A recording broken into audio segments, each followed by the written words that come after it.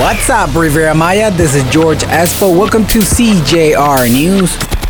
I hope everybody had a good Christmas. I had an excellent dinner. I was able to go to Tulum during the week. I have good news. It seems that the hotel zone of Tulum have new paved roads. Tourism is getting better in Quintana Roo each day. Please stay safe, wear your face mask, and enjoy the Caribbean. I want to give a big shout out to my friends Ariel and Shugi who visited us from Tel Aviv. It was so nice to meet you guys. Nice riding with you. Stay safe, and I hope to see you soon back in Cancun.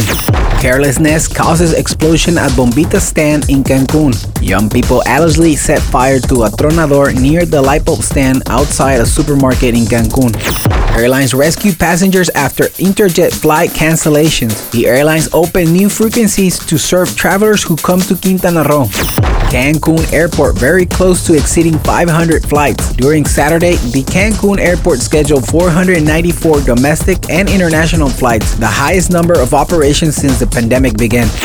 Riviera Maya attracts real estate investment despite the pandemic. Within more than 300 projects under development, Quintana Roo is only behind Nuevo León. Maintains the government of Laura Fernandez lifeguard training. Laura Fernandez says, each of a lifeguard is an example of solidarity and heroism in rescue and rescue work. Thank you for listening CJR News. This is George Espo. Don't forget to subscribe to our podcast on Google, Spotify, and Apple.